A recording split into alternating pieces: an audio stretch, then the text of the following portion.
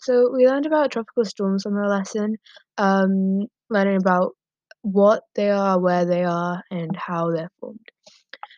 So the first thing we did was wrote a flowchart of like how they're formed. So as the air rises over a warm ocean, water is evaporated quickly. As it rises, it cools and condenses to form clouds. The clouds then condense and release latent heat and more.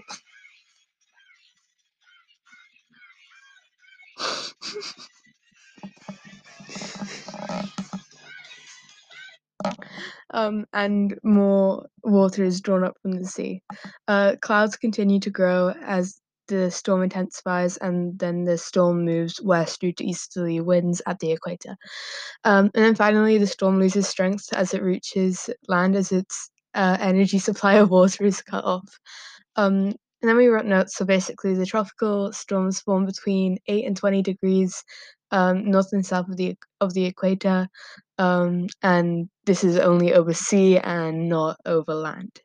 And it mostly happens during summer, so during the months like July, September, no, July, August, and September, around that time.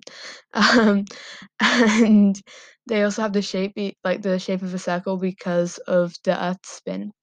In the eye, like in the actual eye, the conditions are relatively calm, but it's in the eye wall that it's usually stronger and it has strong winds and rainfall, and it's the heaviest. Um, so yeah.